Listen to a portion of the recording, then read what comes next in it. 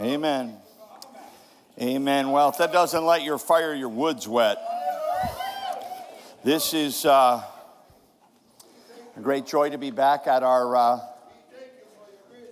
Phoenix. Thank you, brother, for our great to be back at our church home here in Arizona. And I'm very happy that I did not. My name's James McDonald. I've been here a bit before, but I didn't get introduced today. And which I'm taking that as a real positive. Just turn to your neighbor and say, I guess he's family now. We're very, very, very grateful to love Pastor Ryan, Pastor Amy, love them. And God gives him wisdom. More than 2 months ago, he called and said, I'm going to take a 1-week break right before we open the new building. I want you to preach. So I'm like in the bullpen, right? And they like call for the left-hander. And so let's pray for them right now. God, we love our pastor, Amy, and Pastor Ryan. We're thankful for their faithful ministry here, but we are not blind to the reality of what working all week and working all weekend takes out of a person. God, you know I understand that. So I pray that they'd be refreshed today, and I pray that this little time that we have in your word would minister to us and elicit from us a deeper gratefulness for the things that we were just singing about. You are the way maker where there is no way. And we thank you that you are the healer and the miracle worker. Our God, that is who you are. We love you. We love your ways. We love your name. Jesus. Amen. Amen. All right. Well, we're in Luke chapter 17. You want to head over there? I promise we'll get something out of God's word today. Luke, in fact, if you could just stop before we stop, everyone, before we set up the Christmas tree and put up all the lights, and I'm sure you're doing a lot of that already, but before we get into all the great that is to come, I think sometimes we think that turkey and Thanksgiving are synonymous, and they're not. And as I prayed about this, I thought we could spend just a little bit of time making sure that we haven't missed the powerful message of what thankfulness really is. This message is called the Gratitude Attitude. And any of y'all fly a lot? Fly very much? I used to fly a ton, still fly way too much, don't like it. Always hate when you feel that bump, you know, and like, where's this going? I told the men back in October that when the plane would lurch or there would be big turbulence, I used to, when I was young, I was like, oh no. Now I'm a little older, I'm kind of like, You know, if I had a good life and I got the life insurance all purchased, heaven would be awesome, you know. And but regardless of that, I got thinking this week about plane crashes. You know, Thanksgiving and everything. There's been a lot of them. American Airlines Flight 191, 273 fatalities. American Airlines Flight 587, 265 fatalities. American Airlines, no, they're not all American Airlines, I'm just joking. Trans World Flight 800, 230 passengers. Northwest Airlines, 255, 156 more. I'm going to tell you about the fifth largest one at the end of the message, but you're like, why are you talking about plane crashes? It's an analogy. Why do planes crash? Why do planes crash? Well, it's because of the terrorists. Well, it could be that. Could be a bomb. By the way, don't say bomb on a plane. It's not good. I'll save that story for another day.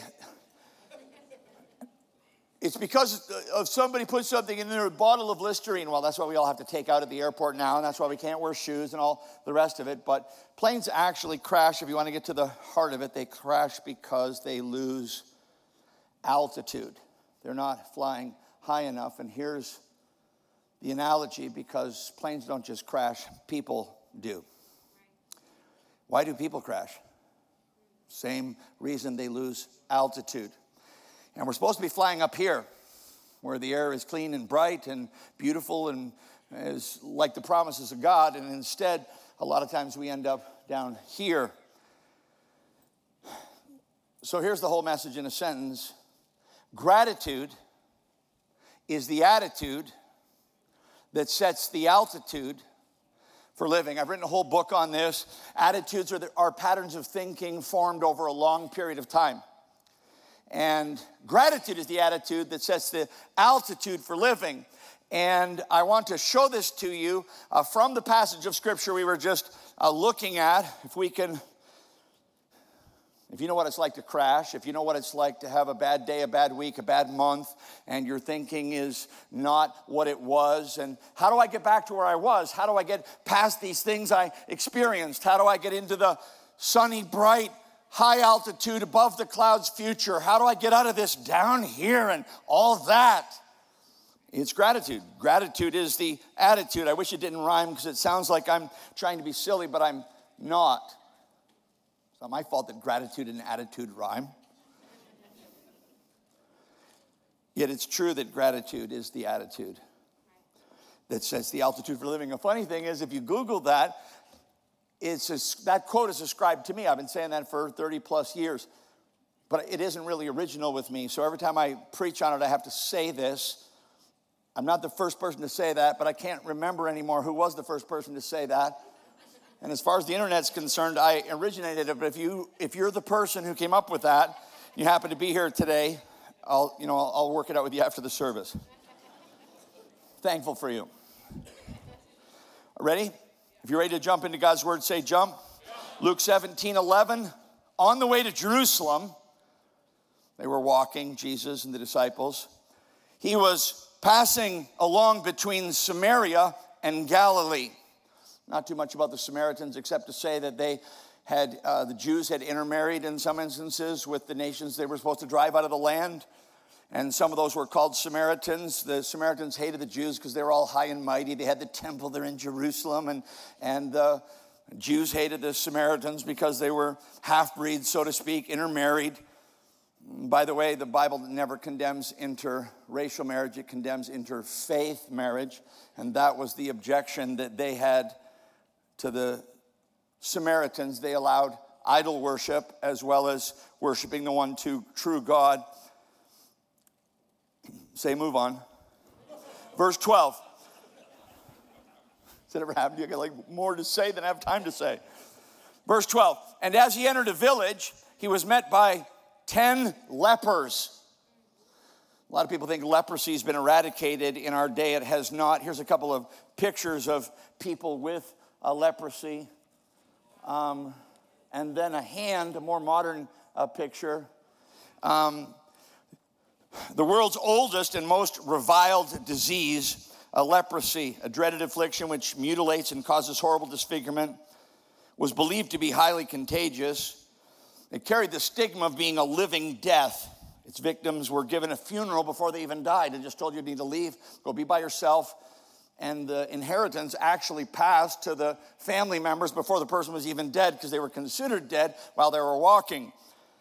And in medieval times as well as New Testament times, they were banished to leper colonies or islands, condemned to wander wearing a sign or ringing bells. In fact, if someone were to approach them who was unaware, they had to shout, unclean, unclean. Imagine that.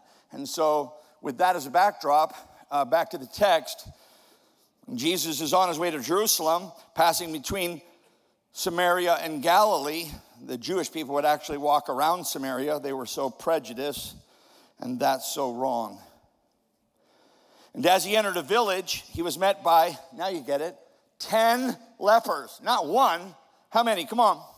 10 lepers who stood at a distance like they were supposed to. And unclean, he's coming, Jesus is coming with the disciples, unclean, unclean. And you know the disciples, they're freaking out, right? Because like, I don't want to go live on that island. And they're looking at Jesus and what's going to happen now. And the scene was actually probably pretty tense. He entered the village. He's met by 10 lepers who stood at a distance and lifted up their voices saying, Jesus, Master. That's awesome. They must have heard of him. Have mercy on us. Wow. And when he saw them, because they must have heard them yelling, have mercy on us. And our situation is desperate. When he saw them, he said to them, go and show yourselves to the priests, which is kind of remarkable. Very rarely was anyone ever healed of leprosy, but if they were healed of it, the law demanded that they had to go to the priest and get some bill of health. They had to go and say, hey, I was gone, and they had to inspect them and make sure she was okay before they could be returned to society. But it's interesting because Jesus just says, and there's something in this coming right now. Jesus says, go and show yourself to the priest. We're like, aren't we missing a step? Where's the you're healed part? Notice this in the text. When he saw them, he said, go and show yourselves to the priest.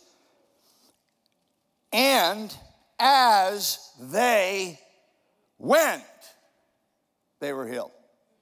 As they went, they were healed. Now, this is a message on thankfulness, but as a preacher, I would be derelict in my duty if I didn't point out to you that they had to be moving in the direction of the miracle that they were longing for before the miracle happened. So if the miracle's upstairs, why are you in your basement? And if the miracle's across the street, why are you at your house? And if the miracle's over at church, why are you home? You have to be moving in the direction of your miracle in order for it to come to you. How much don't we see because, like the widow, we won't gather the oil. Like the shepherd boy, we won't take our sling and some stones and approach our giant. I think I preached on this here before. You have to, if you want to see a miracle, you have to be doing by faith. Let me give you a scripture and a little quote to go with this. Here it is. Conduct yourself like a person who has already received the miracle, and according to your faith, it will be granted to you. Well, I want my prodigal to come home. Well, how many hours this week did you spend lamenting their prodigal living, thinking of them as that, treating them as that, instead of how God sees them, the end from the beginning, where they'll be, not where they are. Mark 9:29, then he touched their eyes and said to them, according to your faith, so be it unto you. And how many people are at church today with little knapsack full of the things you want to see God do, but they've almost become beefs because you haven't seen God do it yet, instead of, according to your faith, so be it unto you. Instead of believing God for those things and moving toward those things, notice, I'm trying to read through the text, but I keep falling into preaching it. And as they went, they were cleansed.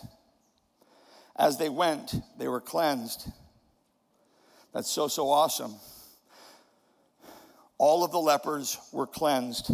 These 10 men represent all of humanity, discolored by sin, unclean before God, in need of his mercy and forgiveness.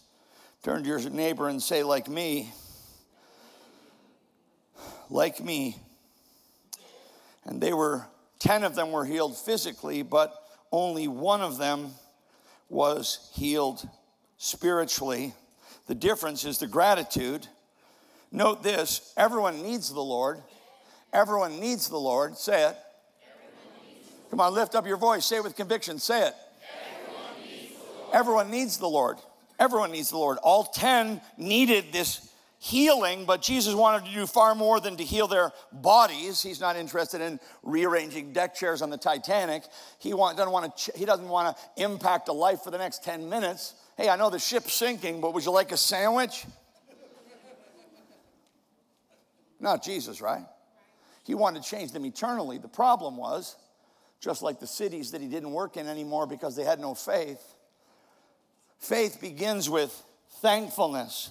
Faith begins with thankfulness. In fact, make a note of this. Faith grows in the soil of thankfulness.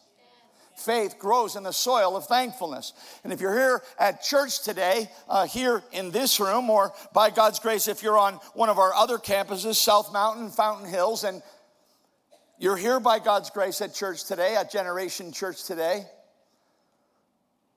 and you need to see God do more than you're seeing God do currently.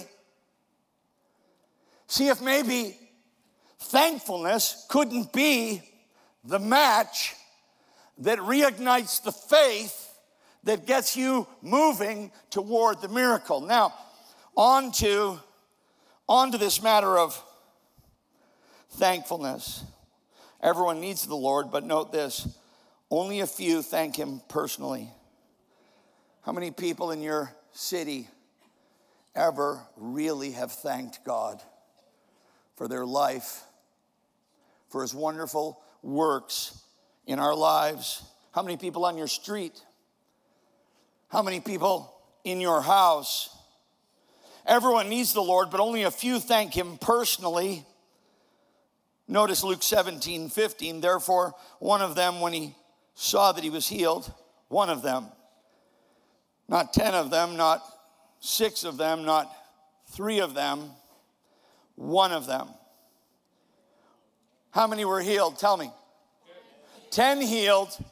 One of them, when he saw that he was healed, turned back. 9 walking away. And, kind of excited to be healed. It wasn't like they weren't in their hearts grateful. That's what we would say, wouldn't we? Well, I was grateful in my heart, but did you say it? Did you say it? Did you take the time? I'm kind of an outgoing guy, and hands up, extroverts. Extroverts, they can't wait to raise their hands up. But watch this now. Hands up, introverts. They're like, nope. Extroverts get hammered a lot. We deserve it. This on you, introvert. You didn't say it, but I felt it. You didn't say it. You didn't say it. We're always getting pounded about all the dumb stuff we said. Whether your inclination is many words or few words, whether your relation style is outward or more reflective, all have the same duty to express their thankfulness. Everyone needs the Lord. Only a few thank him personally. So, there it is. Gratitude is the attitude that sets the altitude for living. Look at this guy here. Then one of them, when he saw that he was healed, turned back, praising God with a loud voice. And he, what's it say? Fell on his face. Humility, right?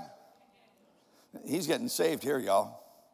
Fell on his face at Jesus' feet, giving him thanks. Now, thankfulness is such a powerful thing that it actually transforms the one who is thankful. It actually transforms them. Gratitude is the attitude that sets the altitude for living. And there is a life like this that soars above it all, where the air is clean and the sun is shining and this future is as bright as the promises of God. Some of you at church here today, that's where you're living right now. You're just soaring. You're just soaring. And your eyes are on God and things are going great and you have so much to be grateful for. And we're kind of irritated by you. Because, note this too, attitudes sour in the life that is closed to thankfulness. Soon selfish attitudes take over, and the life is closed to better things. No more soaring for me. Crash is coming. Why? Because if gratitude is the attitude that sets the altitude for living, and I'm kind of cheesed about some things that happened, and some things that haven't happened yet. And I mean, there's 2 realities, right? Reality number 1, there's a lot to complain about. True or false? Everybody agree with that? In fact, as I say it, my mind is saying, tell them things. Give examples. But I'm going to resist that temptation. Come on, somebody say we've all heard a lot of that. So that's reality one. There's lots to complain about, but here's reality two. There's a lot to be thankful for. There's a lot to be thankful for. And so I want you to see that, this man's life has changed here. And everyone needs the Lord. Only a few are thanking him. And thankfulness is a decision. It's a decision. It's just a choice that I make. Like any other choice that I make. I love this scripture. This is the version that I memorized. Psalm 107, verse 8. Oh, that men would give thanks to the Lord for his wonderful works to the children of men. It's all right there, right? Oh! Because it's not like, oh. It's not like that. It's a longing. Oh, that men, this is what the writer of Scripture was longing for. This is what the Holy Spirit inspired. This is what heaven is leaning into. Oh, that men would give thanks to the Lord for his wonderful works to the children of men, as we were just singing and trying to do that very thing. Heaven looks for this and longs for this, and yet it's found in such short supply. But yes, thankfulness is a decision. Let me give you a little illustration of that. This is a picture of Daniel Defoe. He lived in the late 16 and early 1700s, 1660 to 1731. Does anyone know who that is? He is the author of the most translated book other than the Bible in the world, in history. The title of the book that he wrote in 1719, Robinson Crusoe. It's the story of a man who was shipwrecked on a desert island and left alone. Not another human companion in the story for 27 years. Can you imagine? Not seeing or speaking to another human being for 27 years. Left there alone. And in the book, may I read a small portion to you? This is quite powerful on the subject of thankfulness. It says this. Crusoe wrote in his journal, I now began to consider seriously my condition and the circumstance I was reduced to.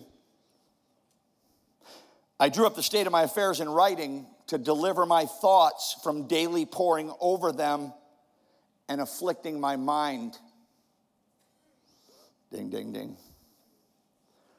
As my reasoning began now to master my despondency, I started to comfort myself as well as I could, and to set the good against the evil, that I might have something to distinguish my case from the one that is much worse. Well done. So I stated it very impartially, like a debit or credit, the comforts I enjoyed and the miseries I suffered. Here's what he wrote in his journal from the book. Number one, the complaint. I'm singled out and separate, as it were, from all the world to be miserable. But, always comes down to the but, doesn't it? I am singled out too from all the ship's crew, the only one to be spared from death. God, who miraculously saved me from death, can deliver me from this condition also. Good. Then the negative, I have no clothes to cover me. But the thankfulness. But I'm in a hot climate where if I had clothes, I could not wear them. And then the negative. I'm without any defense or means to resist any violence of man or beast, but, and all God's people said, come on, guys. Look, I want another try. Okay. And all God's people said, but I'm cast on an island where I see no wild beast to hurt me as I saw on the coast of Africa. What if I had been shipwrecked there? And lastly, I have no soul to speak to or to relieve me. But God wonderfully sent the ship in near enough to shore that I've gotten out so many necessary things as will supply my wants or even enable me to supply myself as long as I shall live. That's an amazing discipline, y'all. And I commend to you, if you've been down here a little bit, but just got to church, just been down here a bit, instead of trying, do you know that psychologists would tell you, I learned this the hard way. The harder you try not to think about something, the more you think about it. So I need something different to think about, and that's what I'm giving you right now. Think about what you're thankful for. Do this, y'all. This isn't a pep talk. This isn't some positive mental attitude, smiley preacher. This is like a legit thing. Go home, get a piece of paper, write down if you need to the things that are difficult, but right beside them the corresponding blessings and points of thankfulness that you have. And begin to run your mind not over the things that you wish were, not over the things that can never be, but in anticipation of the things that will be by faith, begin to focus on and thank God for the many blessings that you already have. Amen. Thankfulness is a choice. Oh, that men would give, let's put the verse up again. Oh, that men would give thanks. Notice it doesn't say could. Because if it said could, that'd be on God. If you hadn't made me like this, if you had made me all like negative and stuff like that, you didn't come into the world negative, bro. You've worked hard at that. Yeah, well, if you had to go through what I've gone through, we can compare wounds later. If you want to, I got a good set myself. But I want to make a better choice.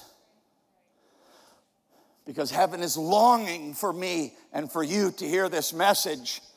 They see us with our groveling and our grumbling and our complaining that the Bible has not very much good to say about. God killed off a whole generation over the murmuring thing, right? He's not a big fan of that. They're never up in heaven going, yeah, he has a point. He has a point there. That's never happening. What they're doing in heaven is they're saying, oh, that men would give thanks to the Lord for his wonderful works to the children of men. And it is a choice. And beyond that, thankfulness is a decision.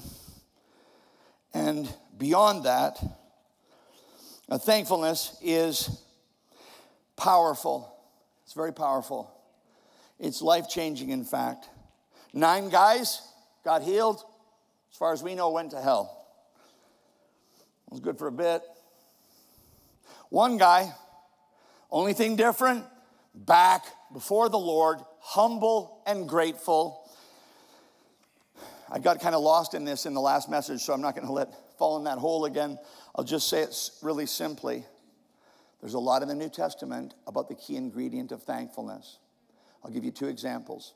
Number 1, in the downward spiral of sin mentioned in Romans chapter 1, where it says, though they knew God, they did not glorify him as God. And you say, well, but maybe they don't know God. No, Titus 2:11 says, the grace of God which brings salvation has appeared to all men. And what is the grace of God that brings salvation that has appeared to all men? It's this. Creation. Have you ever stood on a beach on a moonlit night with the stars in the sky, dancing in a choreography that staggers the mind? Have you not said within yourself, there's a God, there has to be a God? And a beautiful oceanscape or a mountain range or we had a little granddaughter, grandchild number 9. My daughter had a daughter the beginning of this month. And to hold little Penelope in my hands.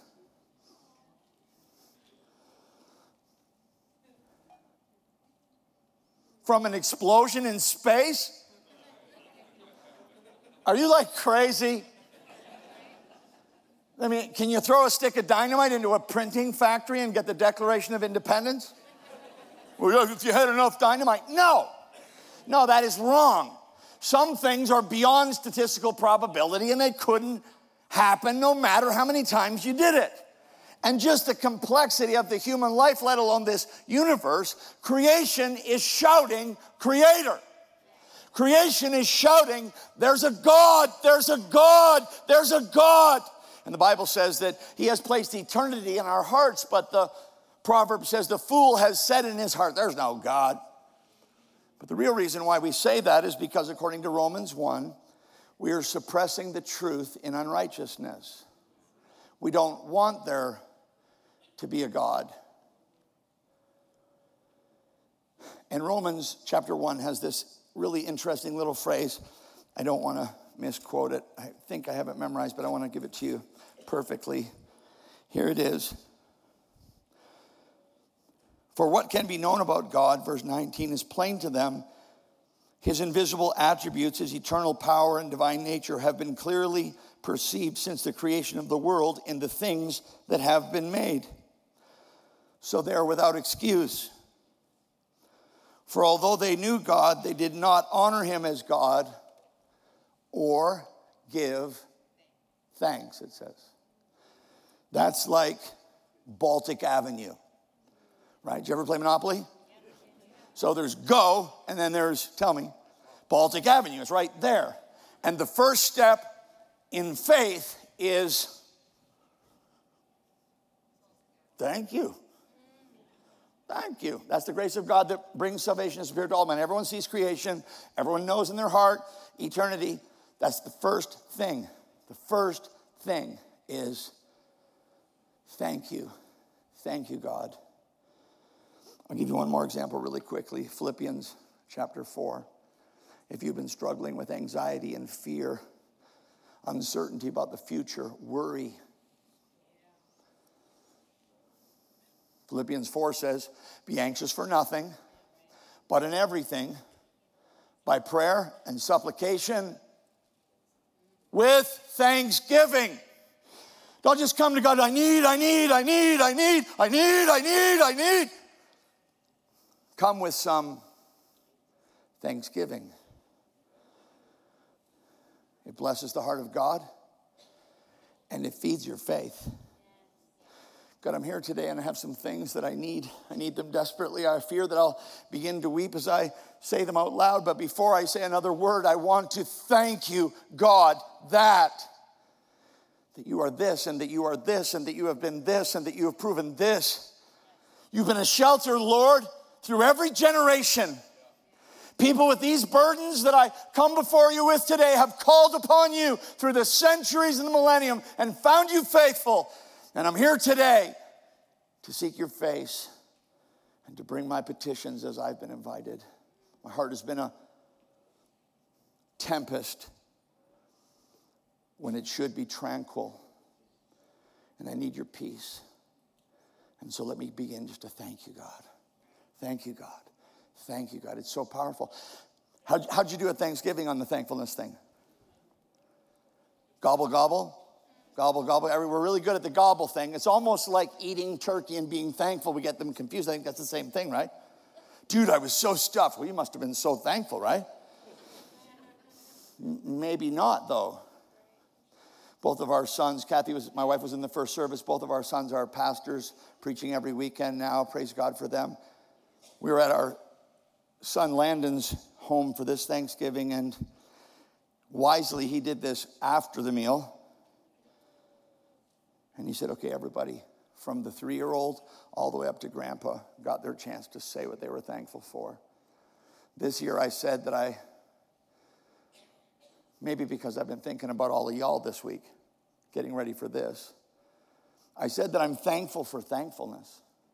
I'm thankful for the powerful, powerful thing called thankfulness. For the gratitude that sets the altitude for living. I'm convicted by the word of God. I'm determined afresh to let thankfulness be the priority of my thought life. And I'm stating publicly in front of my brothers and sisters in what is now our winter church home, and we're very grateful for it. I'm just saying that I'm really grateful to God. And I told my whole family that I'm thankful for thankfulness. I'm thankful for how it can clear the dark skies and get me up again above the clouds where the future is bright and the promises of God are ahead. Thankfulness is how you, can't say it better, gratitude is the attitude that sets the altitude for living. So when I think about the days and weeks that are ahead for this wonderful church, I appreciated last week Pastor Ryan's emphasis on an exposition of Hebrews chapter 10 and not to forsake the assembling of ourselves together. But I want to just remind us, we should be so thankful for a church to be part of where God is actually working. God is actually working here, and that's not always the case in every church. And some of us have lived long enough to spend long seasons where church was a responsibility but not always a delight. And to come here and to sing God's praises and to hear God's word opened by our pastor week after week after week, and to be challenged and to be stirred about what matters in this life and to be served by this incredible staff. We are blessed. I am a volunteer in this church, and I'm quite happy about it, and I feel so blessed to be part of it. And last week when he was up here preaching on I love the part about, hey, you shouldn't have to get up on Sundays and decide if you're going to church. There's no decision, y'all. If your kid comes up to you and says, hey, are we going to church this weekend? You should be like, did you hurt your head? Of course we're going to church. Are the doors open? First things belong to God. The first portion of my day. The first portion of my income. The first day of the week. We're here beginning another week today. And we're beginning it in God's house. And this should be, how many times have you been in God's house at a weekend worship service in 2022? Just do the calcs right now and do it. It would be pretty awesome if the number begins with 5. But if it doesn't begin with 4, y'all, that's a fail. Well, we were traveling. Find one. Well, like I watched online. Can I help you with that? Thank God for the service online for people who can't get to church. Amen? For people who can't get to church. Key word is can't. They can't get there.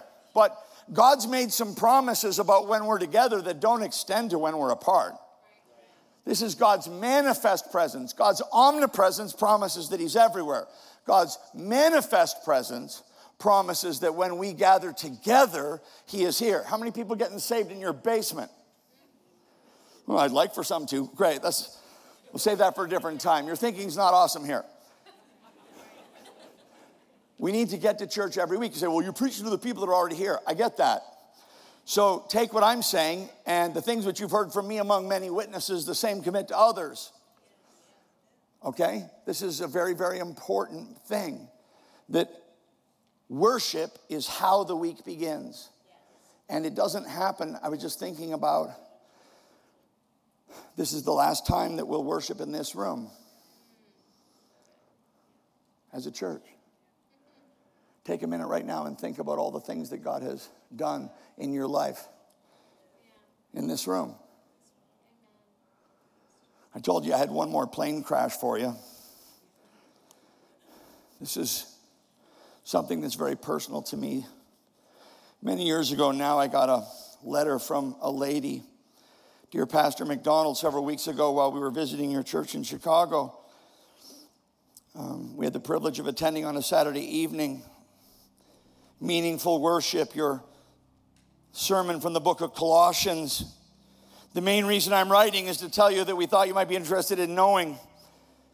You might remember almost a year ago now, a young Wheaton College couple was on the ill-fated Swiss Air Flight 111 that went down off the coast of Nova Scotia. They were our daughter and son-in-law. We learned several months ago that the one thing they had retrieved and identified as, and she gives her daughter's name, was her Bible. It has since been returned to us in amazingly good shape for having been in 190 feet of water. We can even read her handwritten notes from the worship service at your church. This is so exciting to us to think that the plane exploded. There were not bodies to identify, only fragments, and yet the word of God survived. It reminded us of Isaiah 48, the grass withers and the flower fades, but the word of our God stands forever. We could even read her message notes, 5 keys to family remodeling.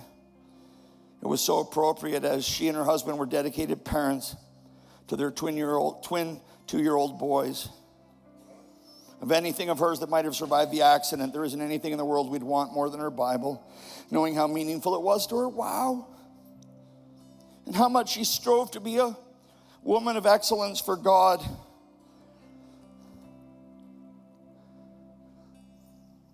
That's the thing right there. No matter what happens to me, God is trying to move me to the place. God is trying to move you to the place. In everything, give thanks. In everything, give thanks, for this is the will of God in Christ Jesus concerning you. All right, and I can give thanks in everything. I might not be thankful for my husband, but I'm thankful for my kids. But Ephesians goes on to say, giving thanks to God at all times for all things. Because he's sovereign and he rules the universe and he has control of everything that's going on in my life. And I can thank him even for the hardest things. It takes a while to get there sometimes. I've been working on a couple of really tough thankfulnesses. But I'm thankful to be here. And I'm thankful to open God's word with you. Bow with me right now and just take a moment. And I want you to locate in your life, before we sing, before we go, I want you to locate a couple of specific things that God has done in your life in this room.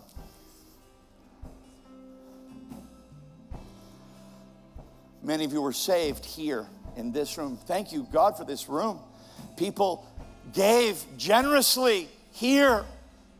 And I didn't know anything about it, and then I came here. Thank you, God.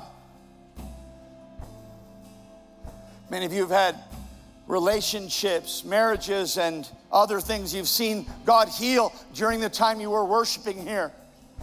And some have broken addictions and got free from other sinful patterns.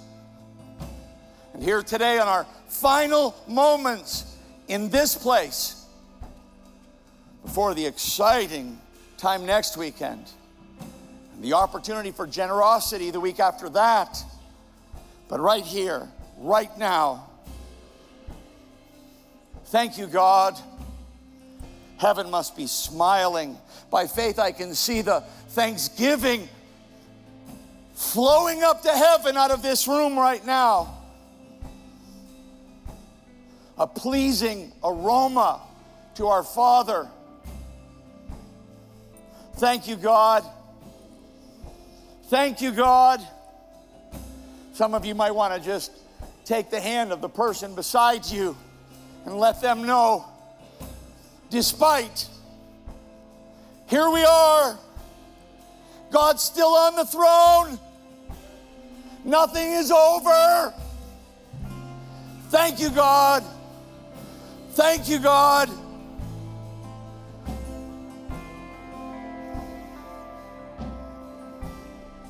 And we begin to soar.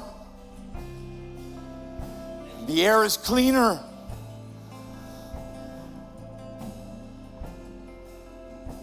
And joy can flourish again. Make us grateful people. Make us thankful people.